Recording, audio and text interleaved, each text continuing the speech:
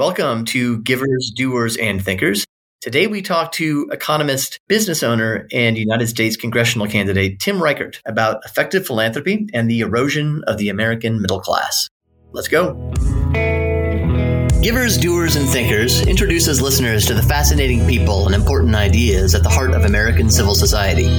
We speak with philanthropists, nonprofit leaders, social entrepreneurs, historians, journalists, and anyone else who will help us understand contemporary civil society's achievements and failures. We also sprinkle in practical advice for nonprofit leaders and fundraisers.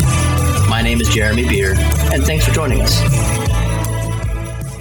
All right. Thank you for joining us for another episode of Givers, Doers, and Thinkers. We are recording on May 18th, 2022 in dry as dust, Phoenix, Arizona, where we can't wait for the summer rains to arrive, if they arrive. God help us, they will arrive this year. And I am happy to have as our guest today another Westerner, Tim Reichert, founder and CEO of Economics Partners and candidate for Congress in the 7th District of Colorado. Tim Reichert lives in Golden, Colorado, with his wife, Martha. He was formerly a partner at both Ernst & Young and Duff & Phelps. I'll let him tell a little more of his life story here in a little bit.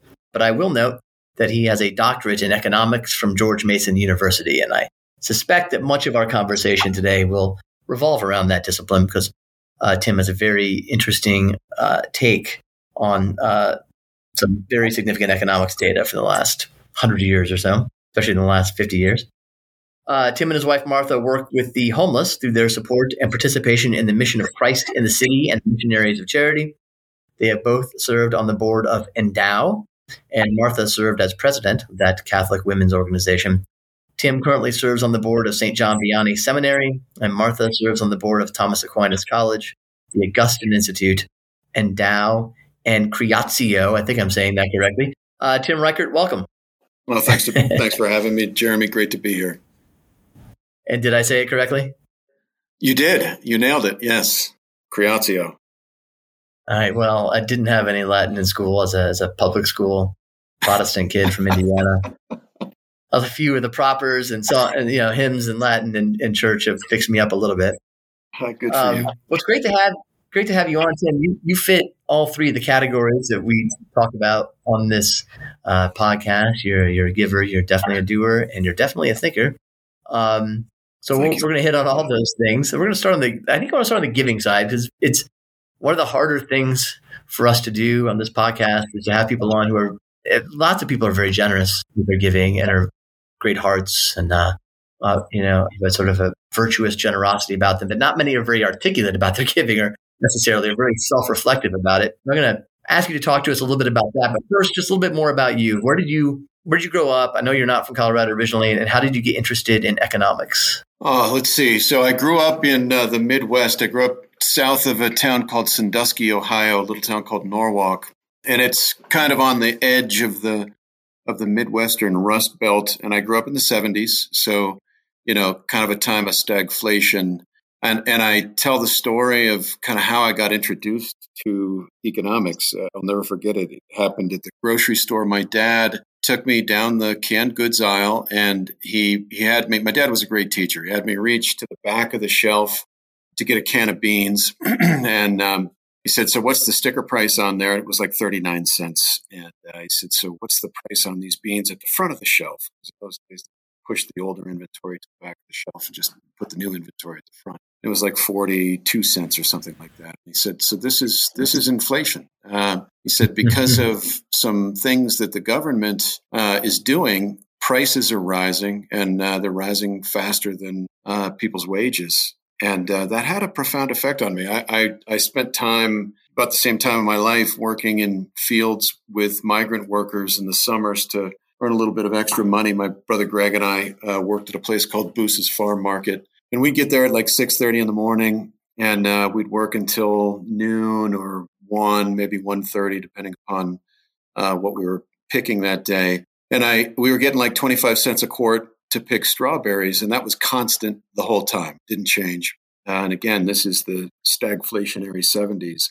And, meanwhile, the prices of foodstuffs were rising. And I remember what it was like to see guys and men and women who they didn't own anything. They had no assets, right? All they had to sell was their labor. And what a profound effect it had on me to see, these folks who, I remember it distinctly toward the end of that period, were increasingly having to eat in the fields because, they were eating part of what they were picking in order to sustain themselves. Mm-hmm.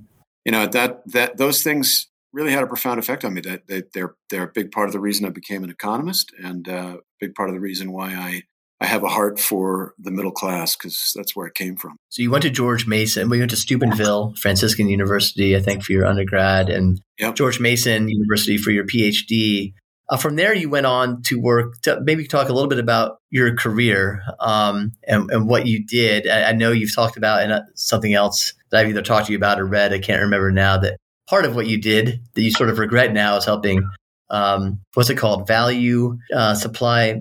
Basically outsourcing jobs to China. I forget what the euphemism was. Yeah, value chain analysis. So I remember. So I was a partner at Ernst & Young for a time. I led their economics practice for a chunk of the West, and this was early in my career. I was in my late 20s and early 30s, and I was sort of a freshly minted PhD. Kind of bought into trade theory, the so-called Heckscher-Ohlin model, which was sort of the standard trade model, the neoclassical trade model, which says that countries specialize in producing the thing for which they have a comparative advantage, and you're going to displace some labor and some capital when you do that, but they're going to get reallocated into sectors where they've got a higher and better use. And so I would participate in these projects that were called value chain analyses, and you'd see on the spreadsheets and the models of how this was going to look. You'd see things like FTE equivalents that could be cut here in the U.S. And as I've said, I'm embarrassed today to say that I participated in that. At the time, my thinking as I said, freshly minted economist was that, this is how economic growth happens. And now I realize, and in part because of the research that guys like David Autor at MIT have done, that so many of those people who lost their jobs because we shipped our manufacturing base to China never got back on the economic ladder. It is a tragedy of gigantic proportions. Some of the work that Autor and others have done shows a direct causal relationship between exposure to China and the opioid crisis, for example. I mean, what are we doing here, right? I mean, we shipped all these jobs to China for cheaper stuff, for so-called efficiency, but as I say now, we have to remember efficiency is not God. There's a debt of loyalty that we owe to our fellow citizens and to the American work. We'll come back to more of this on the economics questions. I have a bunch of stuff I want to talk to you about. I know that's sort of the center of your platform for Congress is, I think you call it your Middle Class Restoration Act, if I'm remembering that correctly. Yep, Middle Class Restoration Plan. Yeah, that's right. Plan, I'm sorry. Yeah, and anybody who's interested can go to Reichert for Congress.com, I think, REICHERT for Congress.com and read it. It's all right there. It's very different than what you might typically read. I'll say that right now from a platform of anybody running for a major political party in the United States. Much more detailed and thoughtful and clear and less BS-y. I'll say that. You may pay a price for that at the polls. I hope not. I hope that it redounds to your benefit. Yeah, I think it will. And thank you for your kind remarks. I think it will redound to my benefit. Voters here in Colorado, I think, is thrilled to the idea that we've got a Republican who's not just saying he's for the middle class, but has sort of spent the kind of time that I did developing a plan to restore it. So it's working pretty well so far. Good. And I'll talk to you more about that too. But before you became a candidate for Congress, which is just obviously you're in your first go right now, we're still in the primary season as we're reporting here, and you have obviously competitors in that primary. But before you did that, and before you came up with this middle class restoration plan, you've been a giver. You've been active on boards and as a donor to a number of organizations. And so I thought I'd ask you a little bit about that.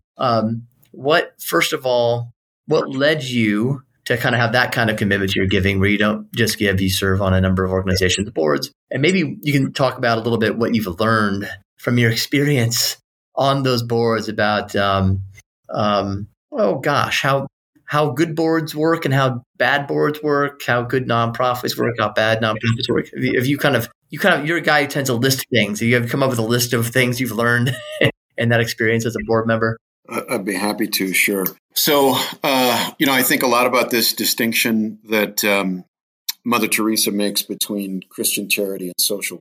She would say all the time, I'm not a social worker. And that's a really important point, right? I mean, her point was, look, there's a big difference between the allocation of dollars, right? The allocation of capital and changing the human heart. And there's one way to change the human heart, and that is through grace, right? And so she was very clear that she and her nuns, her order, were not social workers. They were there to be Jesus Christ to those that they encountered. And think about how efficient, to speak as an economist, think about how efficient her order, the Missionaries of Charity, has been. It's unbelievable how much they have done with so little. It's truly a miracle. And so that has always been an inspiration to me. Martha and I have spent a lot of time, as you say, on boards and doing our philanthropic efforts, or exerting our philanthropic efforts, but primarily in the Catholic space, because we're Catholic. Right. And Mother Teresa has been our inspiration. We really believe that charity is, in fact, very different from social work because of the connection to grace. You putting those two things together is like pouring gasoline on a fire, right? You can have a fire and maybe it's going, maybe it's like about to blow out or about to snuff out, but with the addition of grace, it's like putting gas on that fire. And what do I mean by that? I mean that you see the transformation of people's lives in a way that you don't through just straight social work. I mean, we've been allocating trillions, in fact, of dollars as a country over decades to all kinds of social efforts. But where you see it pay off is in context where you can actually change the human heart, and that happens as a result of grace. So that's how we kind of got in, and it also, go ahead. You were going to ask a question, Jeremy. Well, I wanted, before you go on, because I asked you a lot of things, but I want to just stop on that for a second. So, as a board member who thinks these things, who believes the things that you just talked about, how do you try to arrest any slide towards social work kind of thinking, for lack of a better term, on the nonprofits you've sat in, or how do you continue to sort of assess effectiveness, the sorts of things that board members are traditionally supposed to do, without sliding into that sort of social work, mentality that doesn't take grace into account? Yeah. Well, your question is exactly where I was going to go. So there have been boards. Yeah, we're thinking alike. So there have been boards that I've said no to, and I'm not going to name them, but some of them are very large and very Catholic, and I've had conversations with the folks at the heads of those organizations, and one of the things I've said is, look, I feel like you're selling your charity cheap. I feel like all through history, Christian churches have connected charity and evangelization. And I think increasingly Christian churches have divorced those two things. And it's made both worse. And by both, I mean both the charity and the evangelization, right? So that's a huge part of it is what are the boards you select? And I think a tilt toward evangelization and a tilt toward charity in that context is number one. And then how do you sort of prevent the slide toward a sort of bureaucratic social work mentality? I don't know that there's a kind of secret sauce there other than being watchful. The motto or the phrase I have used, which I just used a moment ago, let's not sell our charity for cheap. And Right. look, I think here we can even take a cue from folks on the progressive left, right? I mean, these are folks with Hmm. whether they know it or not, kind of a Marxian bent, and I think they do a very good job of coupling a kind of ideological evangelization with their charitable efforts, and yet Right. we on the, let's say, Catholic side, where I come from, uh, we Christianity generally built Western civilization, and here we are all too often divorcing the soul and the development of virtue from from charity, from what used to be Christian.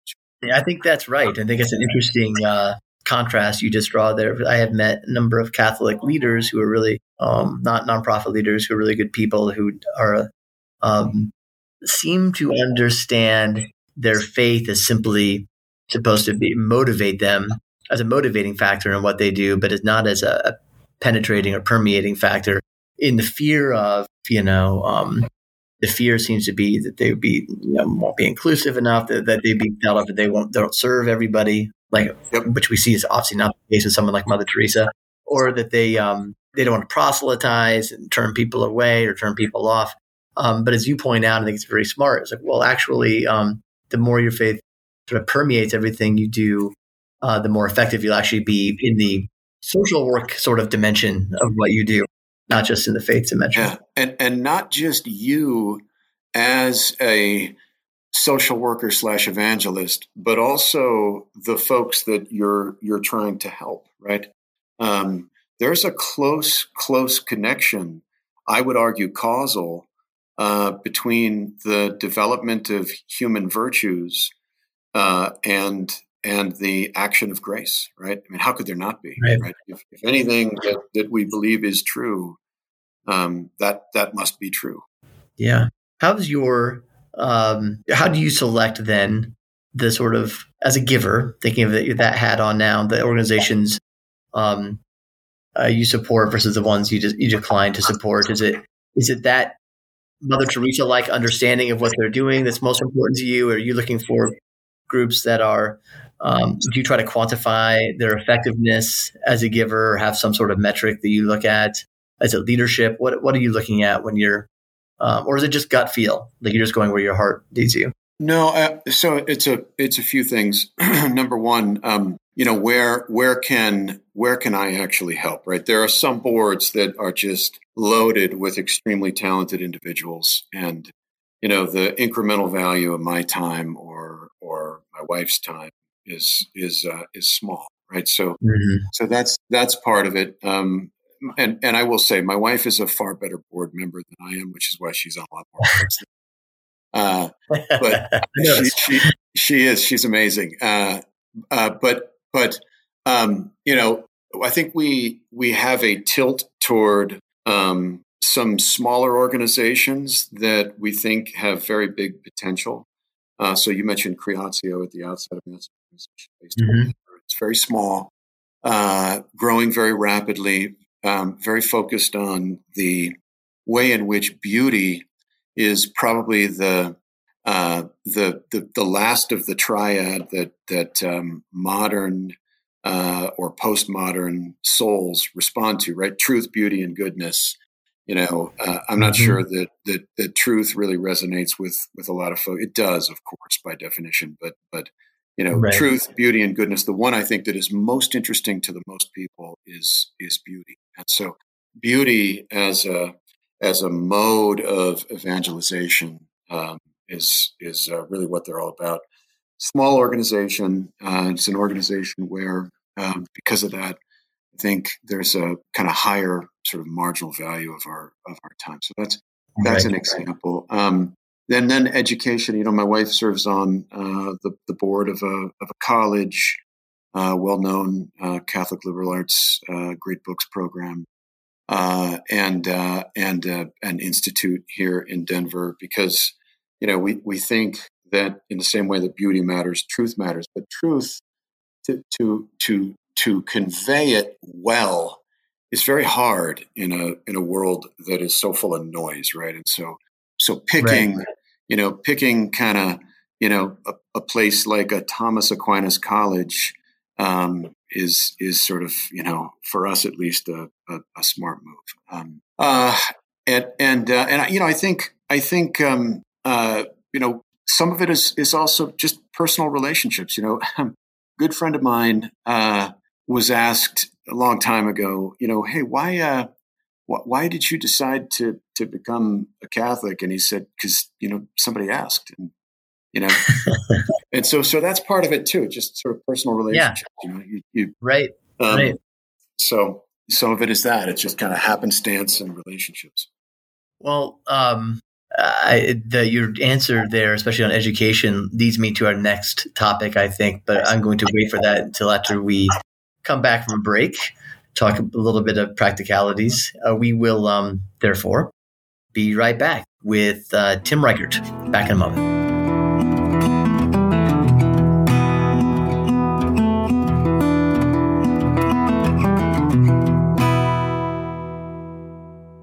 All right, time for a practicality.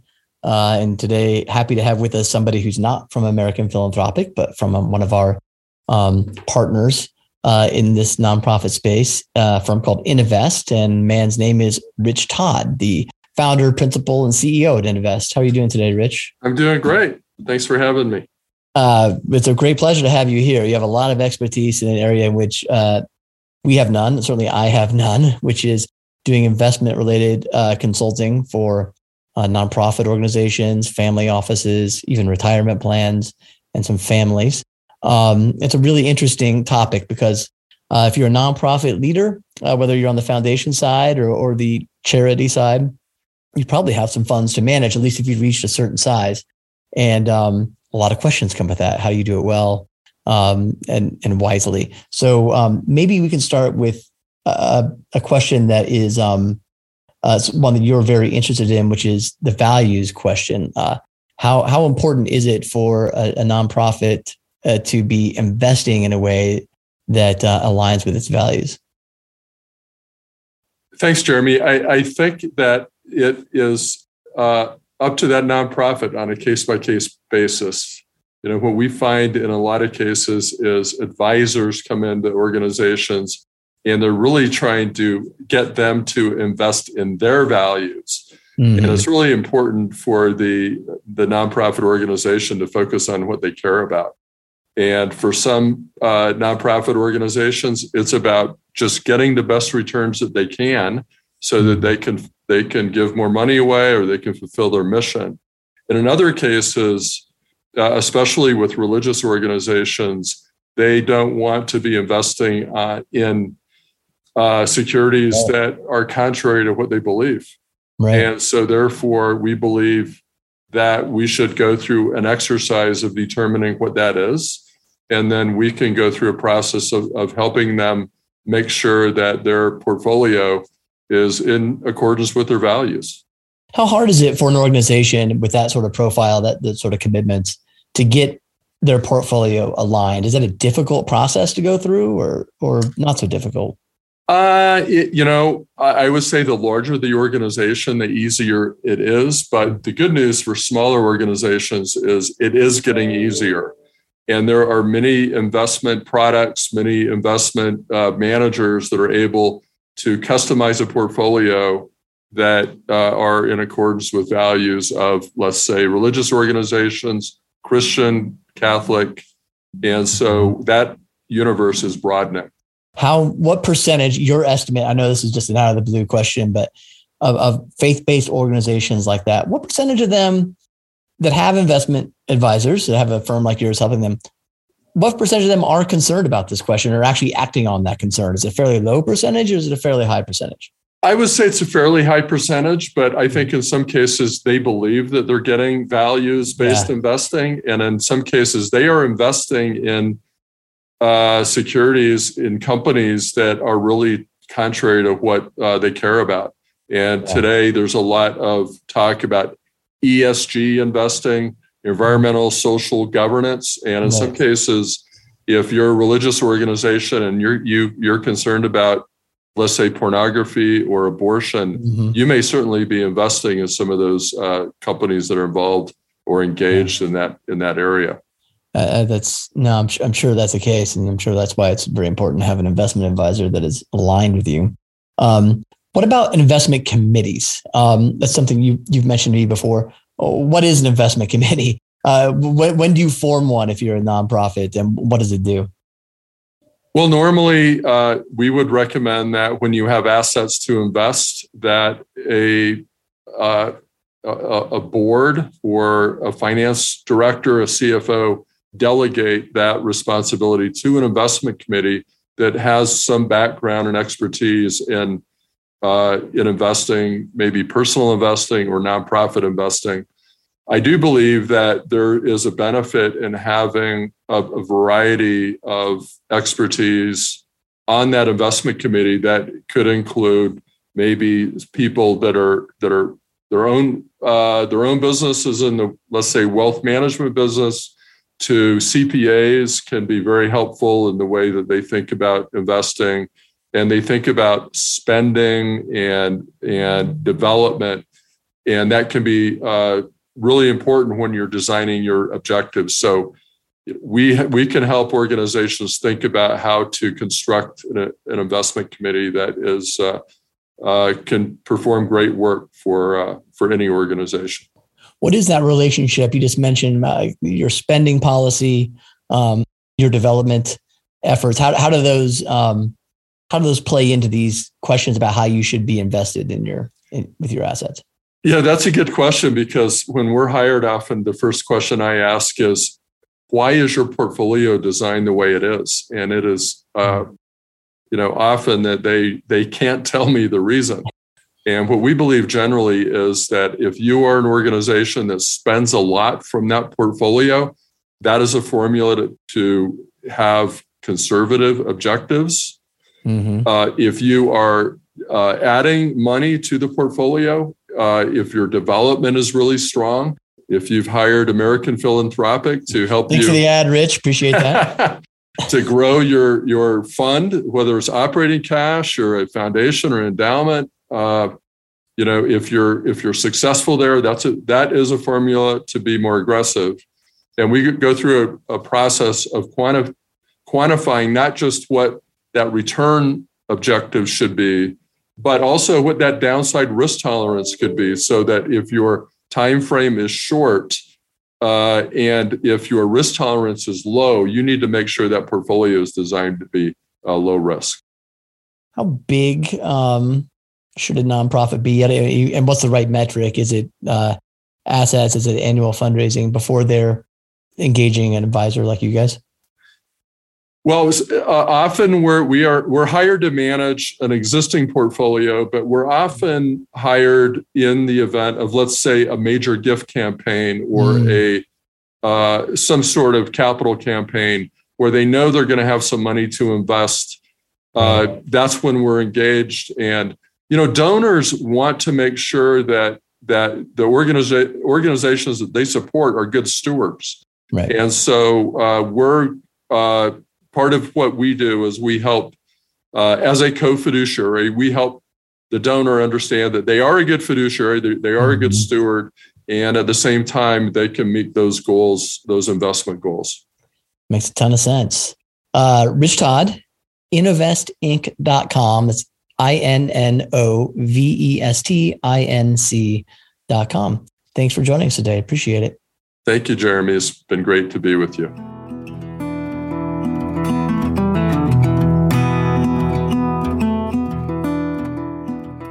All right, we are back with business owner, economist, and U.S. congressional candidate Tim Reichert. And we have been talking a little bit about his philanthropy and his view of charity. I should say charity, not philanthropy. It's a distinction I think Tim probably agrees with me on. You've been talking about the distinction between charity and social work. I talk about the distinction between charity and philanthropy along the exact same lines. Yep. But let's shift now towards what we started to touch on at the beginning of this conversation, which is economics to the American economy, perhaps we should say, the state of the American middle class. I know you're running for Congress precisely because you're concerned about the state of the American middle class. How would you characterize its status now? And what data points to you have been really sort of clarifying for showing just what the problems are that the middle class and especially rising young people are facing today? Yeah. So I guess the word that I would use is beleaguered and shrinking. So the American middle class, I talk a lot on the campaign trail about the difference between the 1970s and now, right? In a lot of ways, very similar, right? Inflation, kind of a low or slow growth economy, trouble at the southern border, trouble with Russia, right? So all kinds of similarities. But the difference is that in the 70s, we walked into that moment, that time of challenge, with a very strong American middle class, which, I follow a guy named Ed Wolfe. He's an economist who studies something called asset poverty. I think his definition of the middle class is exactly the right definition of the middle class. It's the middle 60% based upon ownership, the value of what you own. Okay. Why? Because that middle class in the 70s, they owned things, right? Homes, businesses, prospering main streets, trucks, tools, land, boats, whatever, you name it. It was an ownership society and an owning middle class. And today, we have this extreme asset inequality, this concentration of ownership on one side of the spectrum, and this non-ownership, this almost serfdom on the other. And the sort of the indicia of that, I mean, you could measure it directly as Ed Wolfe has done. He's got a great book. Let me just look at my bookshelf here. Sure.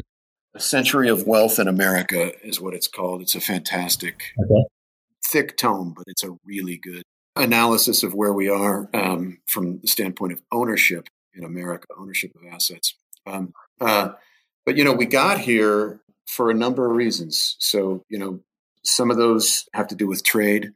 David Autor at MIT has done some amazing work on what he calls the China shock, showing the way in which those trade models fail, and the way in which folks who lose those high value manufacturing jobs never get back on the economic ladder, or have not gotten back on the economic ladder. Right. Since we began this relationship with the Chinese economy. Is it Julius Wilson? No, William Julius Wilson. William Julius Wilson, yeah. Yes, yep. The great African American sociologist. His book When Work Disappears, right? So fundamental, right?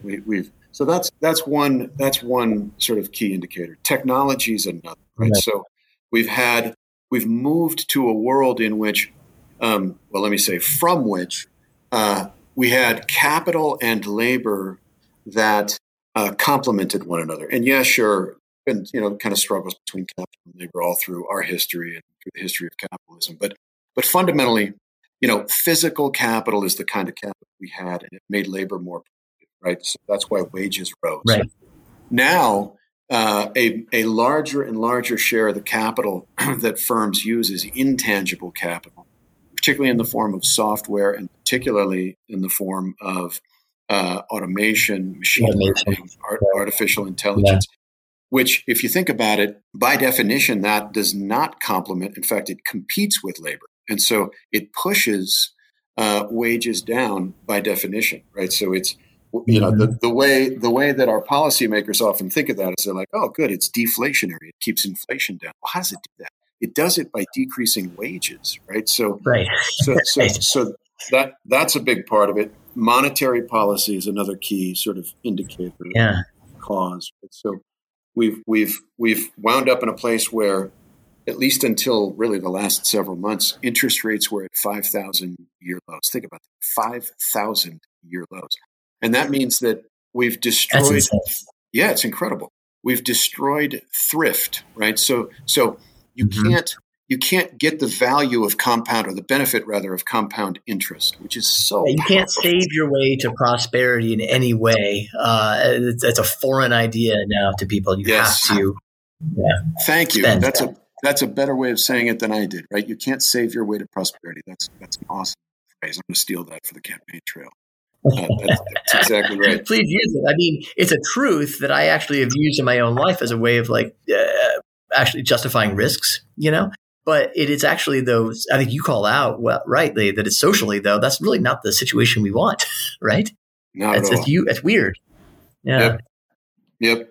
Not at all. And so much of this stems from kind of a shift in the way we think about economic policy that happened in around the 1940s, right? World War II hits, we centralize the economy in a way we hadn't before. We begin to build out the administrative state in a very serious way. And economic policy shifts from, a kind of microeconomic focus on building strong households, right? Whether it was the 6 Homestead Acts that we had as a nation, not one, we had 6, or policies that very geared toward home ownership and creating incentives for home ownership, or creating incentives to build a manufacturing base. We had industrial policy. Right.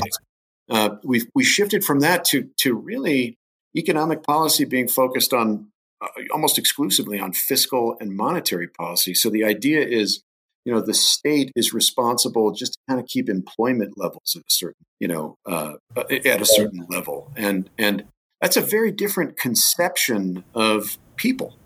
It's sort of a view that, look, these are all serfs. We just got to keep them employed and try to keep prices somewhat stable. But it lacks an idea of what human flourishing really is and what a happy, prosperous democracy looks like, a happy, prosperous middle class looks like. You, I at one point, just to pause you for a second, and this probably goes back a little bit to the technology point. Not only does I think it's a really important and insightful point, by the way, because people will say, people are always complaining about new technologies, and look, we're fine. Everybody adapts and we're fine. Nothing to worry about here. Self-driving trucks, automated robots, big deal. But I think it's a really insightful point. I just want to emphasize that this might be a fundamentally and intrinsically different moment with sort of when we're talking about capital being essentially sort of the source of technologies that replace labor rather than lead to more capital, which then calls forth the need for more labor and high price labor at that. Across the board. It's right. We've always had something called labor saving innovation. There's always been capital that to some degree, saves on labor costs. But for the most part, because that capital was physical on net, it was very much complementary. It made labor more productive, raised wages, and grew the economy. Now it competes directly. I mean, that's what AI does. Yeah. AI is designed to do what you do in one way or another, depending upon the problem. Right. And that's a whole different ball of wax, which we can talk about what to do about that. But the other thing you've mentioned about technology, computers generally, they've rewarded bigness in a way that previous maybe sort of capital innovations haven't so much. And so you have a graph you show, I think it's over the last some 50-year period, maybe it's 72 to 2012 or something like that. I maybe have it wrong. You can tell me that large firms, 500 employees or more, have grown at a much faster rate than or have a much higher internal rate of return. I don't remember exactly the metric than small and medium-sized firms. And that is because you think of the sort of scaling effects that are made possible by sort of computers. Digital technology. Do I have that right? Totally. Yeah. I remember this, to go back to the conversation we had about my days at EY. I remember that was the time during which, sort of the late 90s, early 2000s, maybe mid to late 90s, when the whole game for these now gigantic multinational corporations was to implement these ERP, enterprise resource planning software systems that allowed them to manage at a global scale in a way that was hitherto impossible. You could never have done it. But because of those sorts of systems, which are now far more sophisticated than they were, 25 years ago, there is an ability to manage across geography and across productive domains, meaning different types of products and services, that is just completely unheard of 25 years ago. And that has created economies of scope and scale that we never had before. I stopped you. You've mentioned 3 or so of the variables you think have contributed to this erosion of the American middle class. So technology and this uncomplimentary labor, monetary policy you've touched on. What else would you say has, because I know it's an overdetermined thing, or at least I imagine that it is. Yeah, that's a good way of saying it. I guess I would add, a couple things. One, I talk about complexity as discrimination. The Code of Federal Regulations stands at 200,000 pages, right? It's think about Thomas Aquinas and his definition of law, right? One of the necessary conditions for law to be law is it must be promulgated. And that just means stated and understood, right? Well, the Code of Federal Regulations ain't law, right? I mean, 200,000 pages. It's impossible for any human mind to contain or understand the CFR. Yeah. It's not possible. And so anyway, why do we have it then? Well, we have it in large part because large corporations have either lobbied for or actually directly written it. Why have they done that? Because they can buy market share, right? The cost of regulatory compliance is a fixed cost. And so if you're a GE or a Walmart or whatever, you can spread that fixed cost out over hundreds of billions of dollars of revenue. And the little guy who wants to get into those markets can't. It's a barrier to entry. It's called raising your rival's costs, big economics literature on it. And that has, closed off a key pathway into the middle class, or at least largely closed it off, which is, small business. Think about the old sort of, built a business out of my garage, myth, right? Not that it was never true. It was, but it's almost a mythology in America. That is, to a large extent, no more because of the amount of regulatory constraint on the little guy.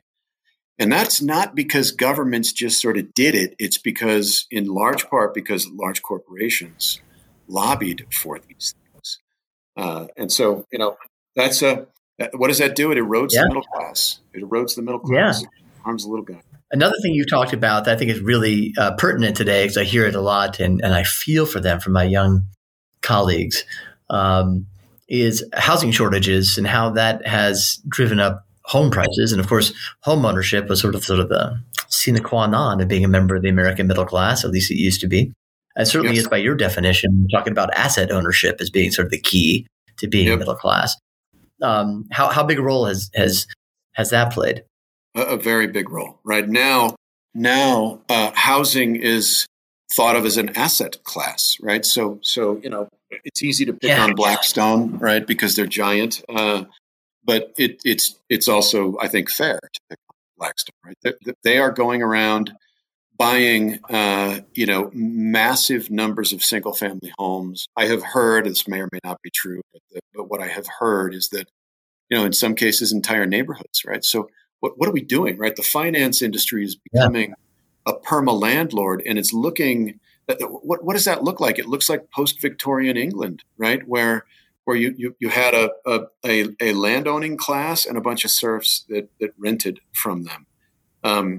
And so the financialization of certain things that used to be, as you say, a crucial pathway into the middle class, I think is a very bad development. And a big part of the reason that happened is monetary policy. Monetary policy has made housing not only a very high internal rate of return asset class,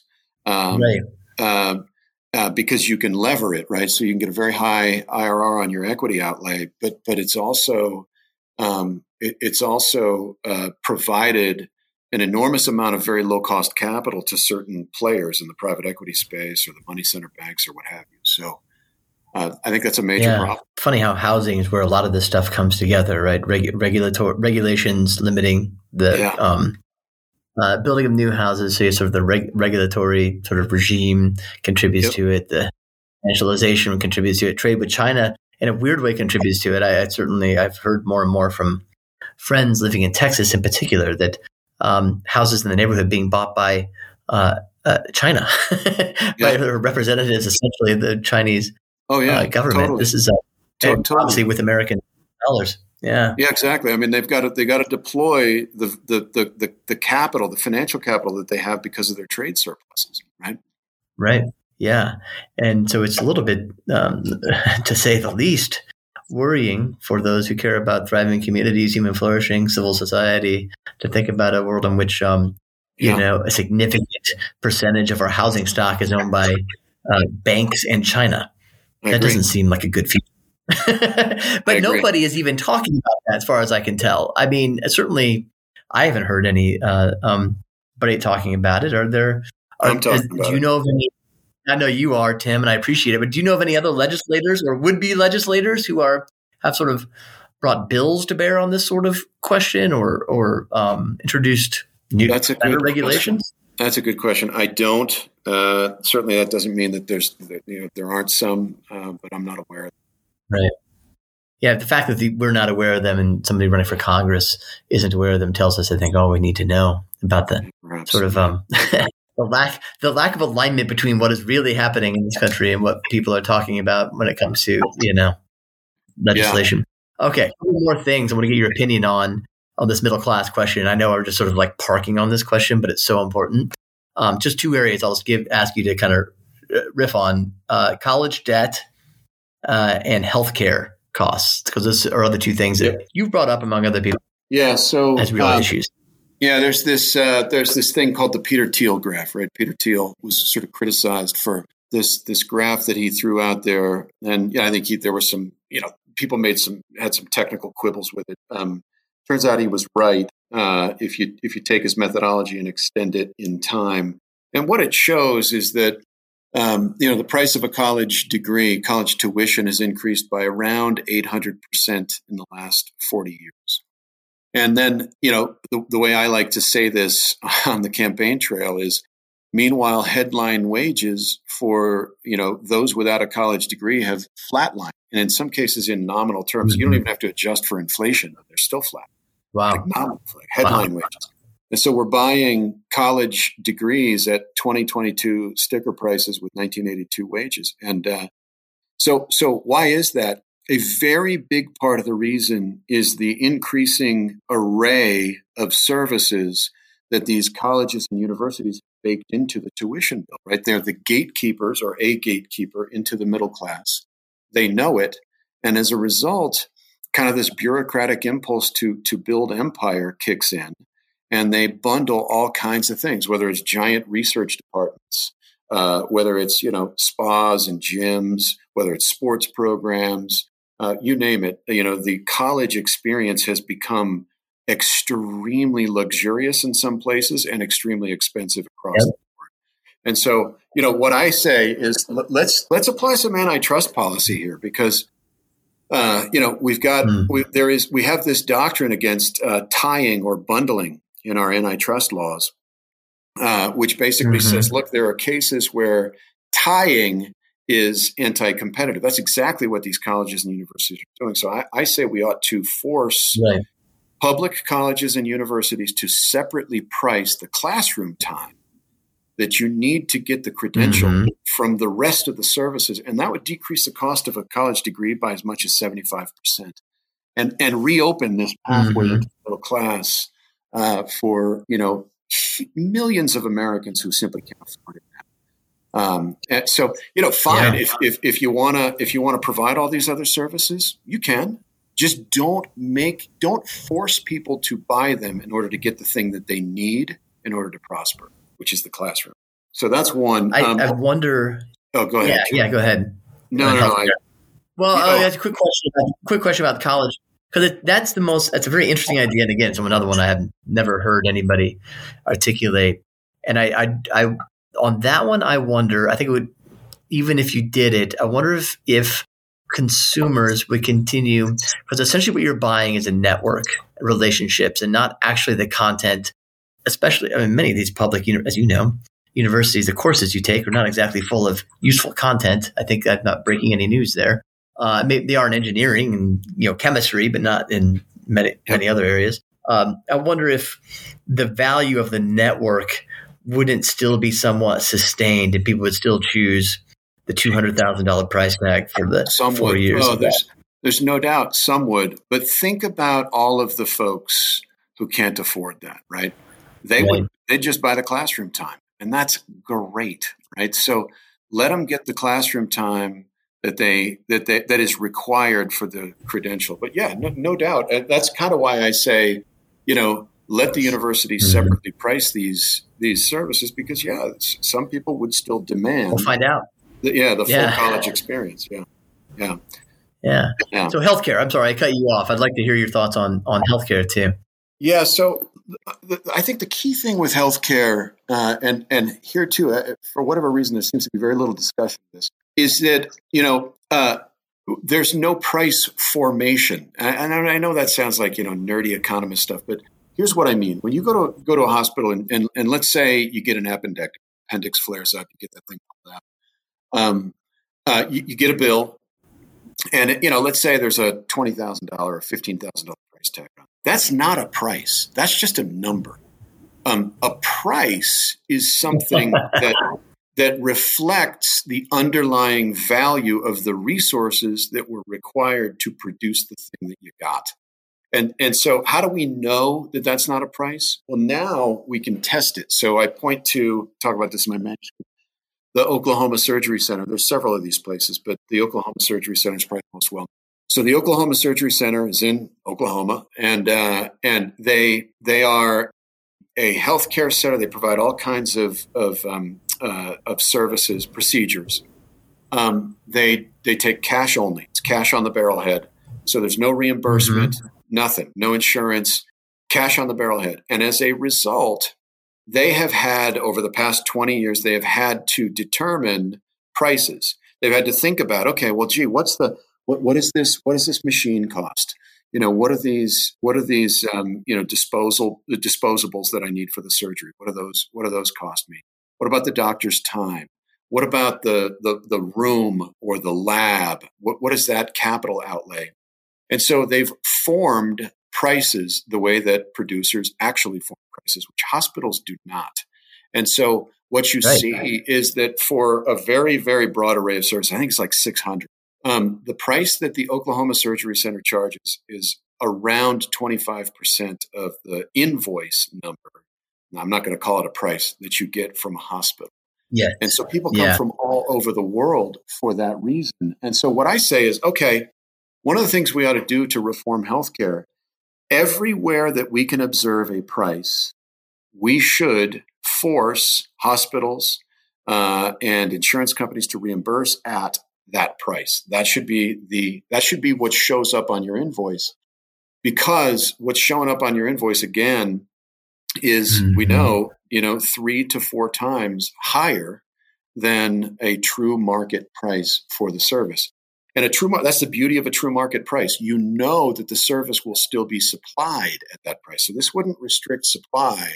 It would simply force rationality, because that's what prices really do. Is they impose a certain rationality. It would force a certain rationality into a system that has gone really kind of haywire. I mean, I've tried to study the healthcare system many times, and I can tell you the complexity.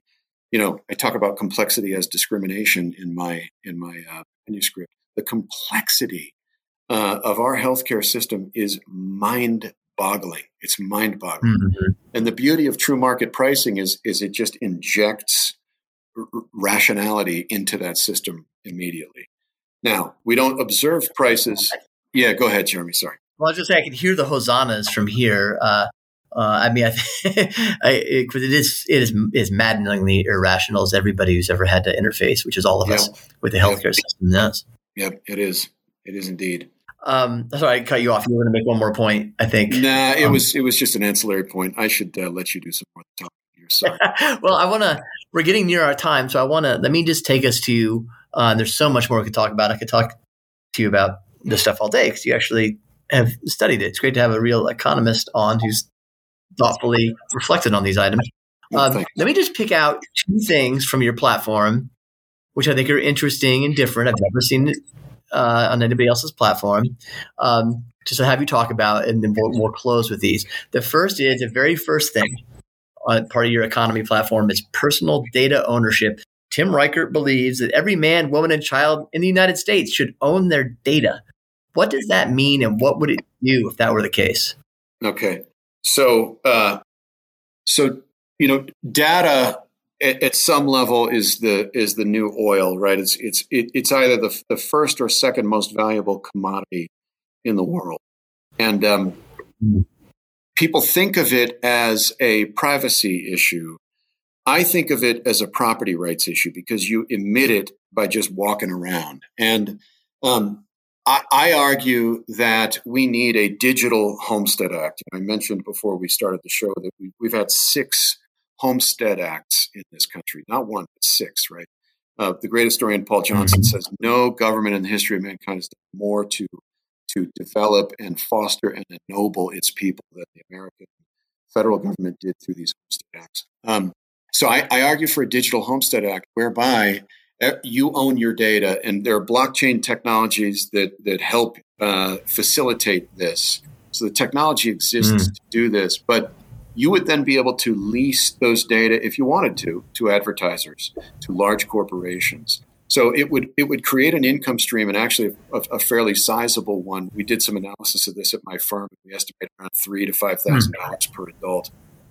So that's a big deal, right? A kind of an enormous. It's a transfer of wealth. Like, let's be honest, it would decrease the value of these large technology companies, which is in my view, a beneficial outcome. Second, it would protect you. So these large technology companies know more about you than you know about you. I guarantee that's true. I mean, millions and millions of data points on every adult in this country. It would also protect you from large government agencies. I mean, we're moving toward a state corporate model that is itself moving toward, by state corporate model, I mean big government and big tech or big corporation, that is itself moving toward a kind of surveillance state. And I think that's very dangerous. So personal data ownership to me is a really important, policy objective. Yeah, I think that strikes me as incredibly sensible and needed, and realistic when you talk about it, which is great. I always thought that might be the obstacle. Okay, one more thing. You've mentioned we talked about small business before and how sort of regulations are essentially a way to keep small businesses often from becoming large businesses and competing with large players in the sector. Small businesses are very much part of the fabric of civil society. There's in a way that large businesses often are not. I think it's fair to say. And certainly a key to kind of wide asset ownership is the widespread distribution of businesses. How could bring back up fair trade laws, which are sort of like forgotten now, it feels like to me. Well, how could fair trade laws sort of be revived in a way that helps small businesses compete against the giants of Walmart? Yeah, okay. So we built the middle class on the back of 4 industries: retail, construction, manufacturing, and I'm forgetting the other one, but I will remember it. But with regard to retail, we've moved into this sort of retail giantism. And most people don't realize this, but that happened in large part because one company, Walmart, went around and lobbied for the abolition, state by state, of what were called fair trade laws. So fair trade laws were laws that allowed, they didn't require, but in some cases, for some states, maybe it was required, but for the most part, they allowed manufacturers to set the price that retailers that sold their products would sell at. So the manufacturer would produce something, a toy, and then tell the retailer, would sell that product to the retailer, but it would say to the retailer, you're going to sell this for like $1. So the manufacturer was setting the retail price. And what that meant is that the retailers all sold at the same price. And the only way they could compete was on the basis of service. And that gave an inherent advantage to the little guy, the small local retailer. And it fostered civil society. It fostered Main Street. I think one of the biggest reasons, really 2 primary reasons we lost these main streets. Some people point to the interstate highway system. I don't think that's necessarily the case, but the 2 primary reasons are we lost the fair trade laws and we lost our manufacturing base. And so I say, let's bring them back, right? I mean, we've had this 40-year experiment, 50-year experiment with giantism. Let's let the little guy compete on the basis of service. And yes, would it be slightly less efficient? Maybe. But economists have studied this. Not by very much is the answer. And furthermore, you're also producing civil society. You're producing relationships because of that service. That's so important. I mean, that just seems like smart economic policy that would promote human flourishing. Amen. Well, we'll leave it at that. I've kept you longer than I promised I would keep you. I appreciate your time. I know you're very busy. You have a whole, not only a company, but a campaign to run. Tim Reichert, thank you for joining us. I really appreciate it. Yeah, this was great. I really enjoyed this, Jeremy. Thank you. I did too. Very much so. Could talk to you for much longer. If you want to follow Tim, get involved at all, just learn more about him and his campaign, go to reichertforcongress.com. And again, Tim, thanks so much. Good luck to you. And we'll talk to you later. Thanks, Jeremy. Appreciate your time.